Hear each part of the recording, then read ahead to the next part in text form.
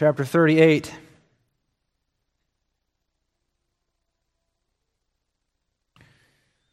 The text for the sermon tonight will be verses 12 through 26, which we will read only one time this evening.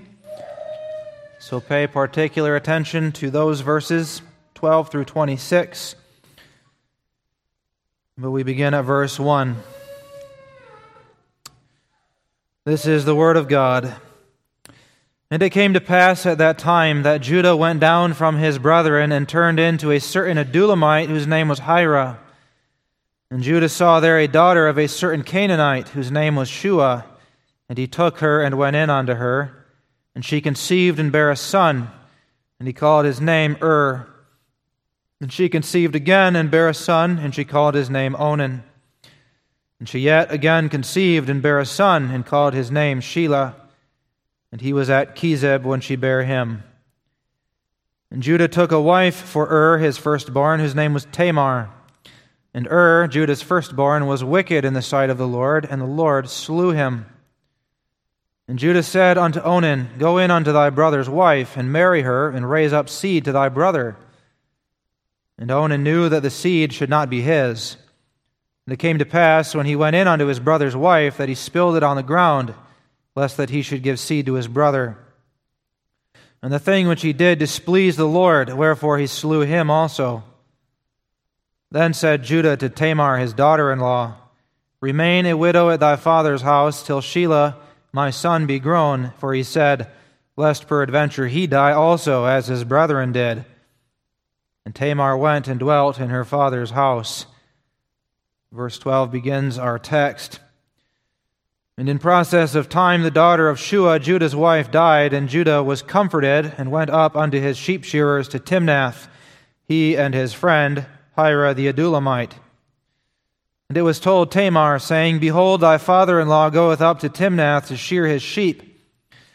And she put her widow's garments off from her, and covered her with a veil, and wrapped herself, and sat in an open place, which is by the way to Timnath, for she saw that Shelah was grown, and she was not given unto him to wife.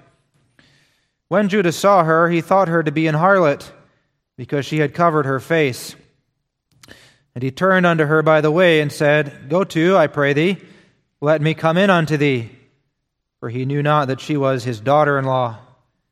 And she said, What wilt thou give me, that thou mayest come in unto me? And he said, I will send thee a kid from the flock. And she said, Wilt thou give me a pledge till thou send it? And he said, What pledge shall I give thee? And she said, Thy signet and thy bracelets and thy staff that is in thine hand. And he gave it her, and came in unto her, and she conceived by him. And she arose and went away, and laid by her veil from her, and put on the garments of her widowhood. And Judah sent the kid by the hand of his friend the Adulamite to receive his pledge from the woman's hand, but he found her not. Then he asked the men of that place, saying, Where is the harlot that was openly by the wayside? And they said, There was no harlot in this place. And he returned to Judah and said, I cannot find her. And also the men of the place said that there was no harlot in this place. And Judah said, Let her take it to her, lest we be shamed. Behold, I sent this kid, and thou hast not found her.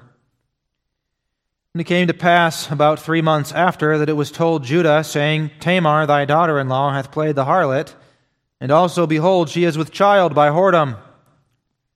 And Judah said, Bring her forth, and let her be burnt. When she was brought forth, she sent to her father-in-law, saying, By the man whose these are, am I with child? And she said, Discern, I pray thee, whose are these, the signet and bracelets and staff? And Judah acknowledged them, and said, She hath been more righteous than I, because that I gave her not to Shelah my son. And he knew her again no more. And it came to pass in the time of her travail that, behold, twins were in her womb.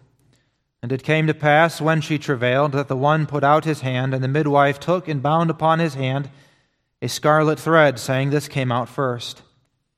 And it came to pass, as he drew back his hand, that, behold, his brother came out. And she said, How hast thou broken forth? This breach be upon thee. Therefore his name was called Pharez.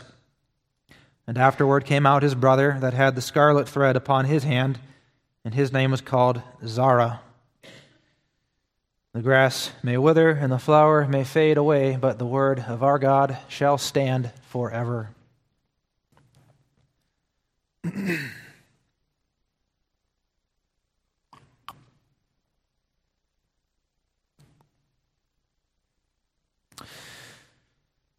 Beloved congregation in our Lord Jesus Christ, there is a day of reckoning coming that will involve all people who ever lived.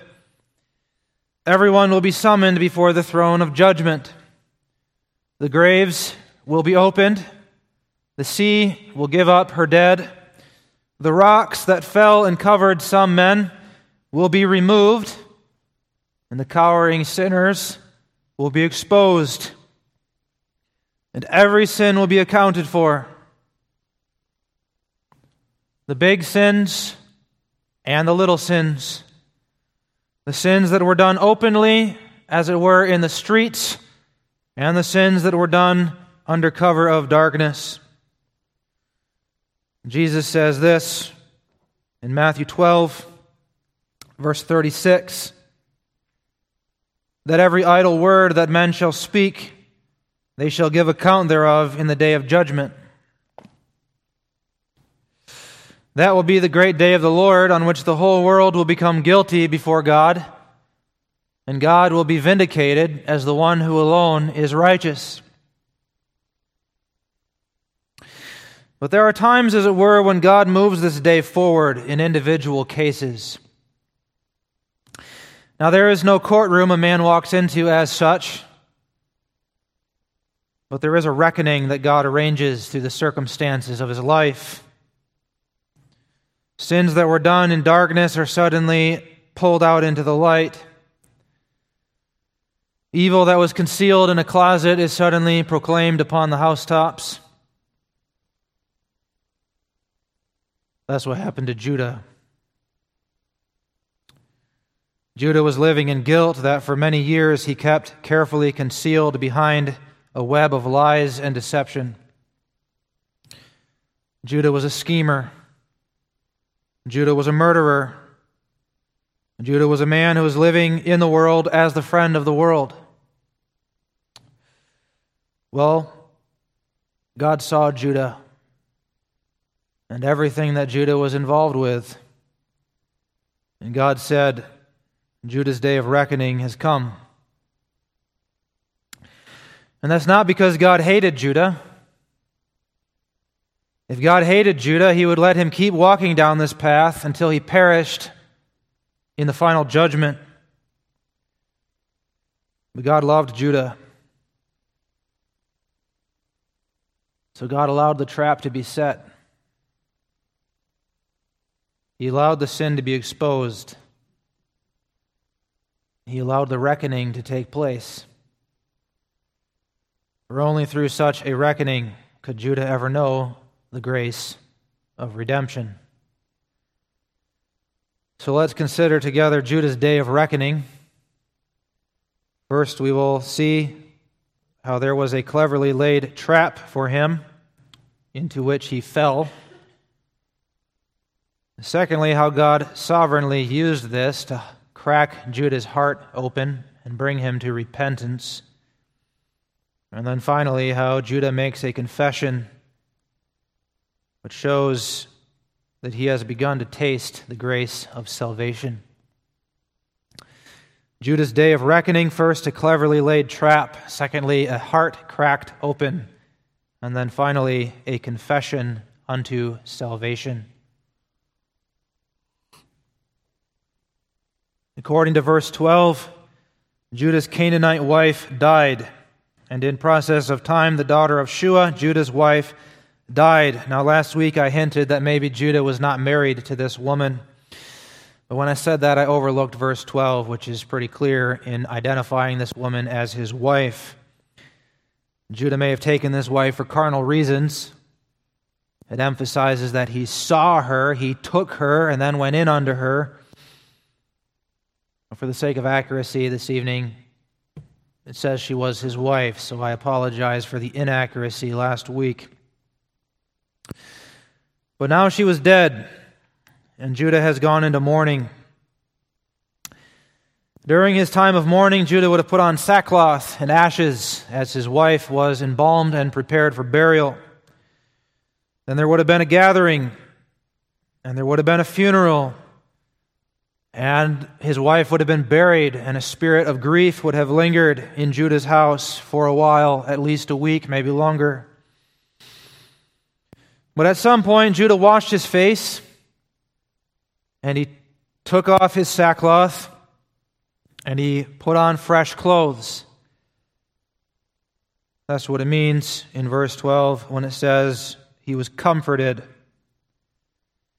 He was comforted. His time of mourning was at an end. It was time to move on with his life. It was time to go and find some comfort, some consolation, something to relieve this pain of grief and loss. So where does Judah go in order to find some comfort and consolation? Does he turn to the Lord his God? Does he open up the Scriptures? Well, the Scriptures weren't written yet. But does he go back to the promises, back to the testimonies? No. He looks up his friend, Hira, the Adullamite, that Canaanite man of this world, and together they head to the sheep shearing. Now, when we hear sheep shearing, we think this was a work event, and it was, but it was more than that. It was a party.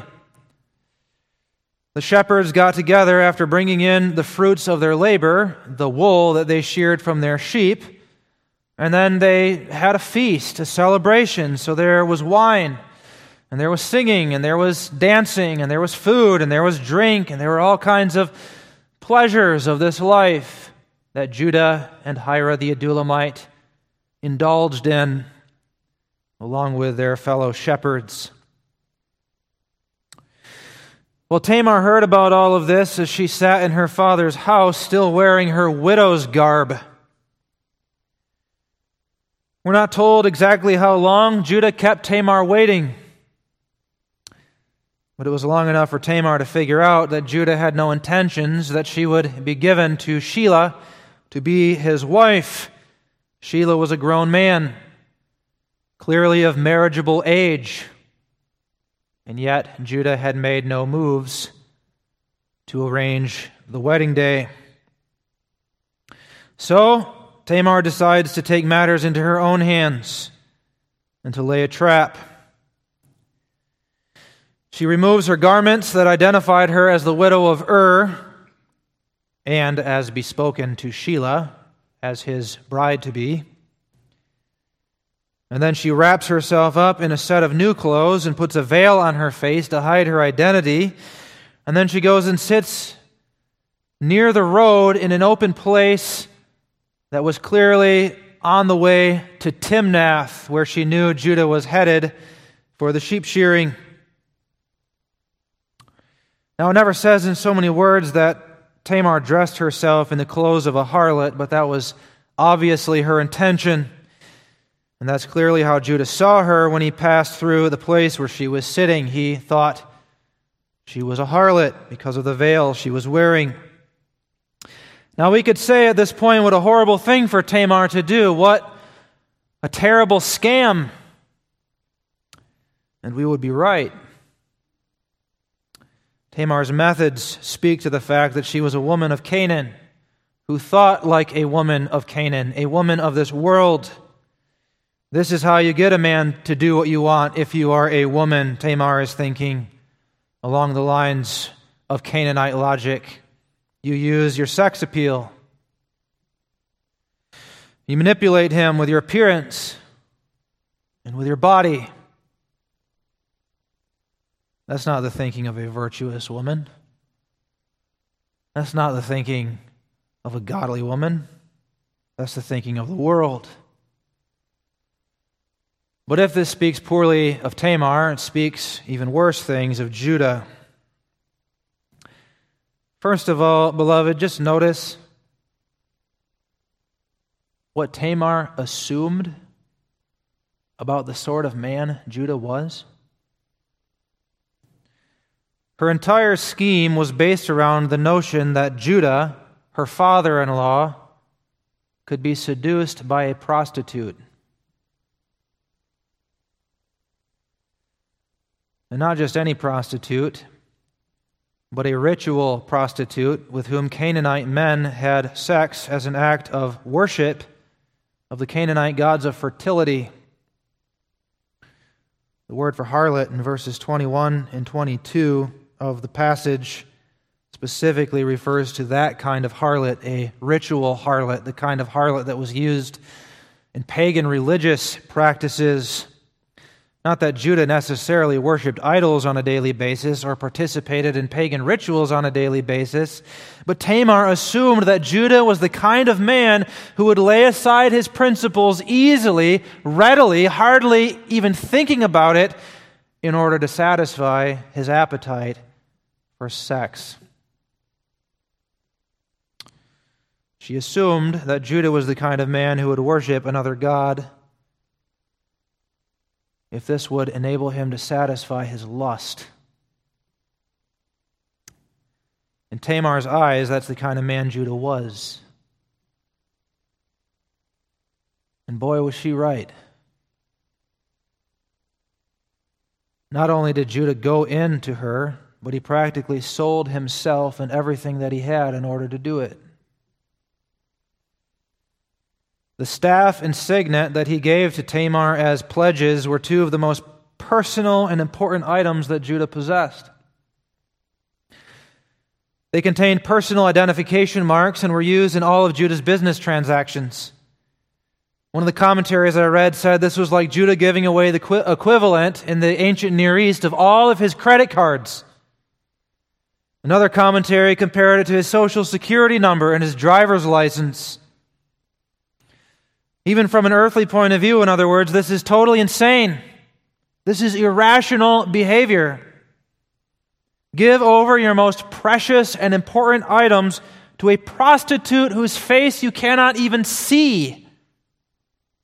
But the lust in Judah was so powerful that he was willing to walk blind into her trap, into Tamar's trap, selling himself and walking like a sheep to the slaughter. There's a warning here. There's many warnings in the Bible, but there's a warning here also about the overwhelming power of sexual temptation, beloved. Sadly, Judah's actions are not unique to Judah. There are many men who have been lured in by the temptations of the strange woman. The Bible warns young men not to go walking down the path that leads to the house of the strange woman. But it's not only young men who have been caught by her after ignoring the wise admonition of a father. Proverbs 7, verse 26 says, "Many strong men have been slain by her. She hath cast down many wounded." That is, those who are looked up to as the wise and the mighty. Those who are looked up to as the heroes and the brave. Samson, the judge who delivered Israel from the Philistines. David, the king of Israel and the man after God's own heart. Solomon, the wisest man in the world, the Bible says, and the most prosperous of all of Israel's kings. Abraham, Jacob, and Judah, the patriarch of his tribe and ancestor of Jesus Christ. Many strong men, all caught in the web of sexual temptation and sin. And when you just look at this, even from an earthly point of view, beloved, what folly! What folly such men are willing to give themselves over to in order to satisfy these lusts. Judah is willing to hand over two of the most precious items he owns, his staff, his signet. Items that represent far more than just their monetary value, items that represent his tribe, his business, his dignity, his reputation, his own person. But here you go, you unidentified harlot whose face I can't even see. You can have them, so long as I can go in unto you and satisfy my sexual appetites.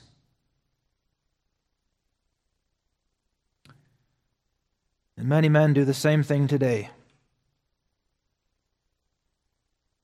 Here you go. Take my credit card information. Take my money. Let my computer be filled with a long history of the pornographic websites I've visited. Let my hard drive get downloaded with all kinds of videos and pictures of explicit images. Let my whole life in person get wrapped up in this filthy underworld known as internet pornography, so that my mind and my heart get warped, and I carry around these images with me everywhere that I go like a filter through which I see all of life now,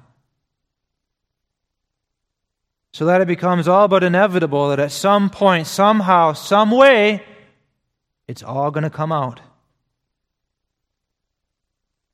My wife will know. And my kids will find out. Depending on the nature of the content I have been looking at or participating in, I may even have to go to prison. Men do this, beloved. Men do this all the time in our world. And for what? What can possibly be worth the value of your wife's trust, of your reputation,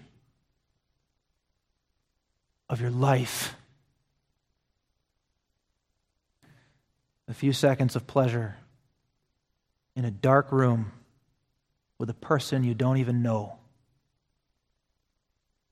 followed by a lifetime of fear and shame and running and hiding, and almost certainly getting sucked deeper and deeper and deeper into the vortex, the chasm of sexual depravity. And that's not even mentioning what this does to your relationship with God. Her house, that is, the house of the strange woman, Proverbs says, is the way to hell, going down to the chambers of death.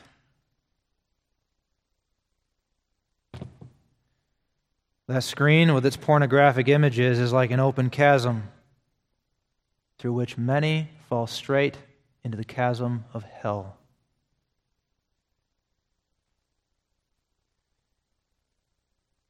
Yet amazingly,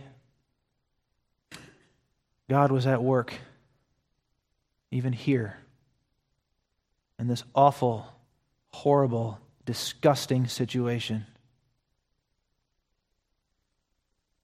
To be very clear once more, Tamar is not to be excused for laying this trap for Judah. If this was the kind of story people like to tell today about human empowerment, Tamar would certainly be the hero or heroine of the story. She's being silenced. She's being marginalized by her oppressive father-in-law and by unhealthy social norms, and she's just making use of the means at her disposal in order to find empowerment. What an inspiration Tamar is, so people would say today. But the truth is, Tamar used her sex appeal to deceive and to seduce her father-in-law.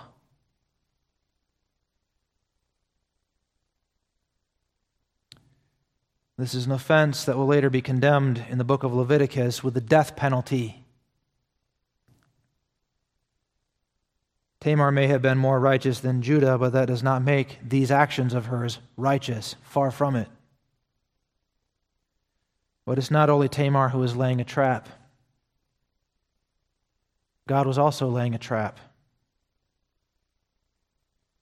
Just as God meant it for good to save much people alive when Joseph was sold into slavery, sovereignly working even through the evil actions of men in order to bring about a good result, so God meant it for good when He allowed Tamar to spin this web for Judah to fall into it.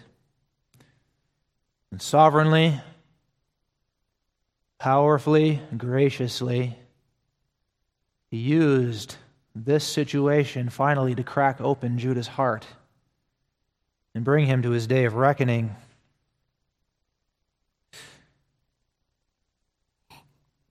So, when all was said and done, and Judah went back to his house, he went on to try and cover his tracks. It's noteworthy that Judah does not do this himself. He does not go personally to deliver the kid, the young goat that was the price of his whoredom. Is that indicating remorse on Judah's part? More likely it's an indicator that now that Judah's lust was satisfied, Judah is a little more conscious of his reputation. He wants to cover up his deed. And he wants to retrieve his precious items. And he wants to do all of this with as little publicity as possible. So he sends his friend, Hira, the Adullamite, to do his dirty work for him. I want to point out that here we learn exactly what good friends do not do. A good friend is not the kind of man who helps cover up your tracks after a sexual escapade. A good friend is not the person who teaches you how to clear your internet history when you have been looking at pornography. A good friend is not the kind of person who shows you how to satisfy your lusts and to get away with it. That's not what a good friend does. But Hira, the Adullamite, was not a good friend. So he willingly went in Judah's behalf to find the unidentified harlot and to pay her. But he couldn't find her. He retraced their steps, went right to the spot where they met this woman on the wayside to Timnath. But she was not there. So he asked around a bit. Where is the harlot who was sitting openly by the wayside in this place? But the men who lived in that place looked at each other and blinked, and they had no idea what he was talking about. There was no harlot in this place.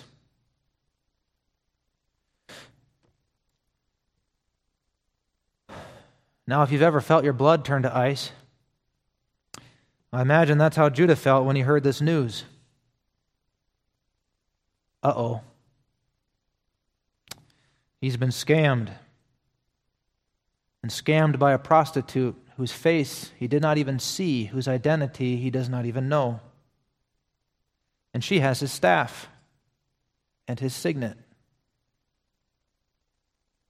But what can Judah do? If he starts hunting around for her more vigorously, all that's going to do is draw more attention to his deed. It's only going to be a bigger hit on his reputation. The people will start to talk about Judah, this man who is desperately looking around for this prostitute. That's why it says in verse 23, "Let her take it to her, lest we be shamed. Behold, I sent this kid, and thou hast not found her."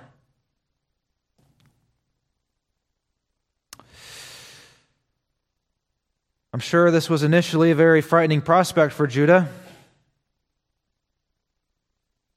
But then some time went by and nothing happened. And a little more time went by. And gradually, slowly, Judah was able to put the whole incident to the back of his mind.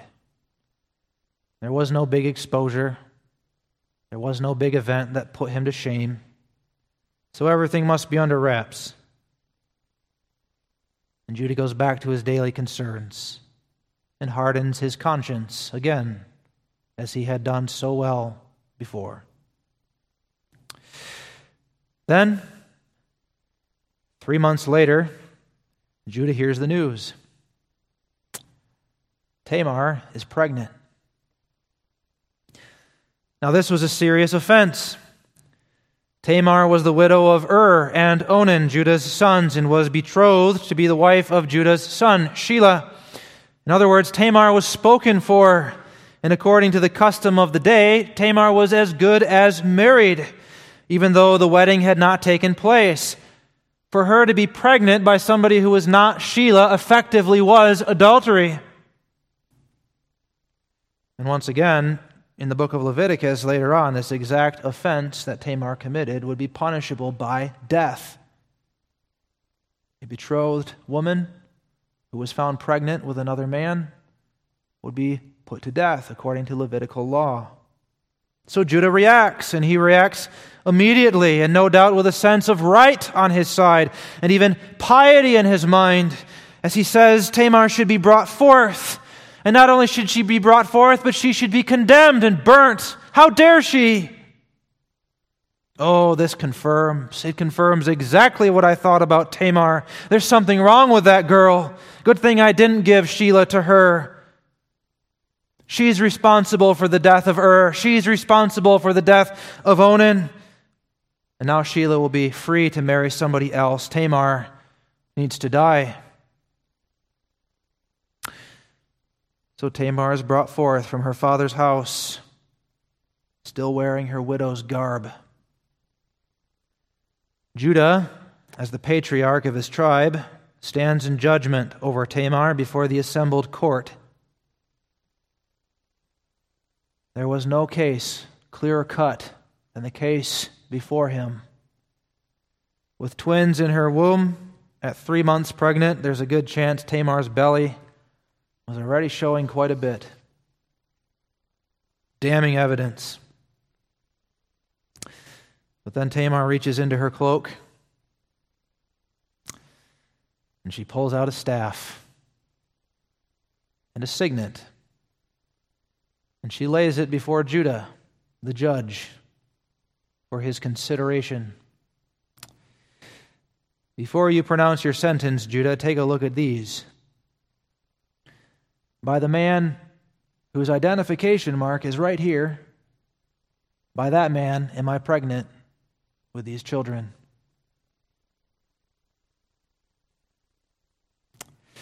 You wonder how long the silence lasted as Judah stared at the staff and the signet in front of him. There was no denying it. These were his own staff and his own signet. The last time he saw them was when he handed them over to that harlot whose face he never saw. Now I suppose Judah could have come up with a story at this point to try to save face. He could have claimed that these were fakes, maybe, or that they had been stolen from him, and he has no idea how Tamar got hold of them, and it has nothing to do with this incident of Tamar being pregnant. He could have used his position of power and authority as the patriarch of his tribe to squash Tamar's claim, and maybe he could have gotten away with it. Well, that's not what Judah does. What he does instead is the first indicator in the story that God is going to change Judah's heart. He's going to crack that heart open, that hard, seared heart. And he's going to bring out all the lies, and he's going to bring out all the deceit, and he's going to bring out all the fear and all the shame. And he's going to work repentance in this man. And he's going to make of Judah that wretched sinner who sold his brother into slavery who ran wide-eyed into bed with a prostitute who turned out to be his own daughter-in-law, he's going to make of that man a man after his own heart. A man who looks like Jesus Christ. And a man who perhaps looks more like Jesus Christ than any other character in the Old Testament. That first indicator that God is going to do this in Judah's life is simply this. He acknowledged what was right in front of him. He doesn't spin a story. He doesn't deny it. He doesn't shift the blame to Tamar or call her out for manipulating him and deceiving him, even though she did manipulate him and deceive him. No. He acknowledges the staff and the signet, not just in his mind, but openly. These are mine. The staff is mine. The signet is mine. And I know without a doubt that I am the father of the children that are growing in your womb.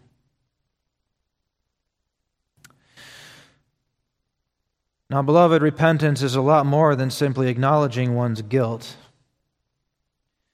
Repentance involves a whole change of mind. Your whole heart has to be turned around, as it were, from sin to righteousness, from serving idols to serving God. Your mind has to be renewed. And out of that change of mind and of heart, there has to come a whole change of life. A man who is repentant starts to bring forth fruits that are meet for repentance, as John the Baptist said. A man who is repentant stops living in the sins that he was living in before, and he begins to do good works in the service of God. Repentance is something that involves the whole person, in other words. And in this life, repentance is never really finished. The believing child of God is always going to commit more sins in this life from which he must repent and turn. There's a cycle that is always going on, and we're always going through this cycle as we are made to face our sin, acknowledge our guilt, turn from it, and live a new life of faith in Christ. Repentance circumscribes the whole of the Christian life this side of heaven. Nevertheless, it all begins with something very simple. When you are faced with your own sin and guilt, when circumstances of life work out such that a day of reckoning comes your way, repentance is when you acknowledge what is right in front of you. It's me. I did it. I'm the culprit. I'm the guilty one who violated the justice of God to serve my own pleasure. That simple acknowledgement is so significant, beloved, that without it there is and can be no redemption. There isn't. And that's not because of a clause God writes, a contract, as it were, with us that says, now if you don't repent, you can't be saved, and if you repent, then I will give you these blessings. No. The reason there is no redemption apart from that acknowledgement and the repentance that comes out of it is because unless a man repents, he has no idea what salvation is in the first place. Do you see? If Judah went on denying this, what would he be saying? What he'd be saying is, there's no problem here. I'm no sinner. It's not me, it's you. It's Tamar. You're the guilty one. I'm righteous. And what did Jesus say about people like that? He said, very well then. If you're whole and if you're healthy, then you have no need of me. No need of my righteousness, my grace, my healing power as the physician of your soul. Only the sick need a physician, and that's not you. By your own reckoning, by your own claims. So goodbye. Have a nice day. Now, it's not as though we come to repentance and the acknowledging of sin by ourselves. Clearly not. Judah walked around for years refusing to acknowledge his guilt and his responsibility in the selling of Joseph. He was as blind as any Pharisee for years and years and years. So what's the difference here? Well, the difference is the grace of God. The difference is the power of the Holy Spirit that brings a man to the end of himself and opens his blind eyes. Let's not ever delude ourselves into thinking repentance does not have a vital place in the Christian life. And in the Christian's experience of grace, it is absolutely vital. And you will experience no grace, no forgiveness, no life with God without it. God has to crack you open. He has to bring you to your own personal day of reckoning so that you understand your need for Him. He did that for Judah. That's clear from one simple little phrase in the text.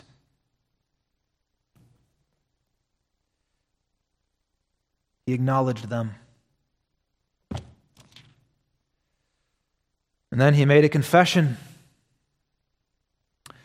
And this was his confession. She hath been more righteous than I, because that I gave her not to Shelah my son. Now we've already seen this is not intended to justify or excuse the actions of Tamar. What Tamar did on the face of it was a despicable act of manipulation and prostitution and incest. As Christians, we may not get into the game of making comparisons. That's the road to self-righteousness, a road which Jesus condemns in the Sermon on the Mount. Oh, I may have sinned, but I'm not as bad as that guy over there. Oh, really? But is it not the same lust that drove that man over there to prostitution, that drove you to look at those images on the internet, or drove you just to glance at that girl who was walking down the sidewalk? This isn't about relativizing sin. But by making that confession, Judah shows that he understands something. Though Tamar went about it in absolutely the wrong way, though she behaved as a Canaanite woman, acting under the Canaanite logic of this world, there was something in Tamar's heart that had not been in Judah's heart at all. And that was a hunger and a thirst for Jesus Christ. Tamar wanted to be the mother of Judah's heir.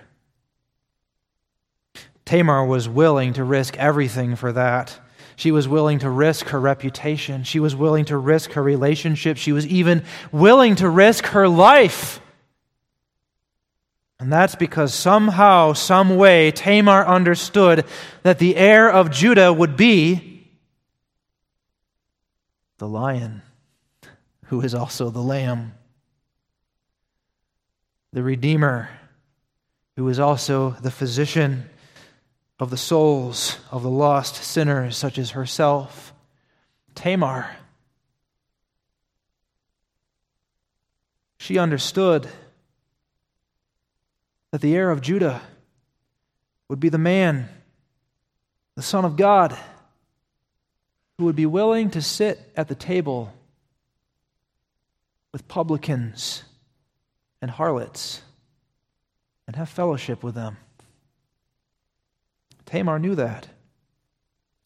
And though all her seeking of Jesus Christ was clouded and obscured by her fleshly impulses and her worldly reasoning, in the depths of her heart there was a cry for redemption and a cry for the promised seed of the woman.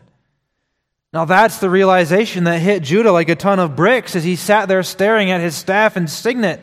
He saw Jesus Christ working through Tamar. He saw in Tamar and in Tamar's hunger his own descendant who would end up being his own Redeemer and his own King. And that's why he says, she hath been more righteous than I. For Tamar was after true righteousness, where Judah had only been concerned with himself. That's why I say this was Judah's confession unto salvation. It wasn't just that he repented from sin, but it's that he was quickened. The Spirit quickened him so that he made a confession that reflected that he had a true and living faith. And it showed in his life from here on out. Verse 26. He knew her no more. Instead, he took her in, made sure that the twin sons that she gave birth to were cared for and protected, and given all of the benefits of the household of Judah and recognized as his own heir. And where the story of Judah to this point has been an ugly story, a story of lies and deception and evil, what we're going to see from here on out is a man who's being sanctified and a man who's being changed by the grace of God. A man who even plays a primary role in picking up the pieces of Jacob's shattered and broken household, and who displays in his own life the mind and the Spirit of Jesus Christ.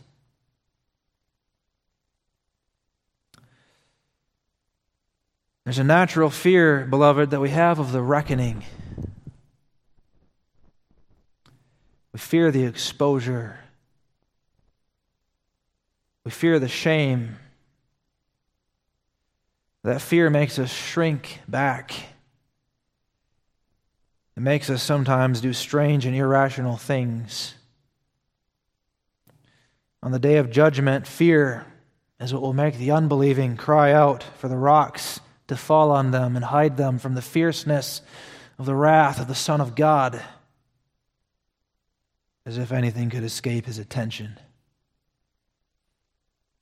But beloved, we mustn't fear the day of reckoning. We mustn't fear the day of reckoning even for our own sins. Because if we believe in Jesus Christ, we believe that our sins have already been reckoned with through his blood.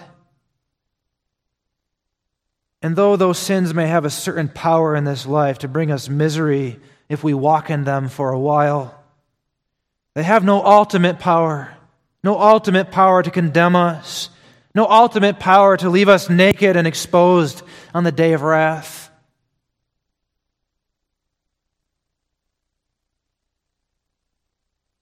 Who can be against us? Who can condemn us? It is Christ who died. Beloved, don't live as Judah did for so long in denial, in unbelief, carrying the burden of guilt. Live in repentance. Live in faith. Faith in the power of redemption that is in the cross of Jesus Christ. I'll leave you tonight with the words of Romans 10, verse 9. That if thou shalt confess with thy mouth the Lord Jesus Christ, and shalt believe in thine heart that God hath raised him from the dead, thou shalt be saved. Amen. Let us pray. Our Father who art in heaven, what a convicting and powerful story. A story that speaks right to the heart of every one of us. It makes us small. Small before Thee, who art holy, of purer eyes than to behold evil.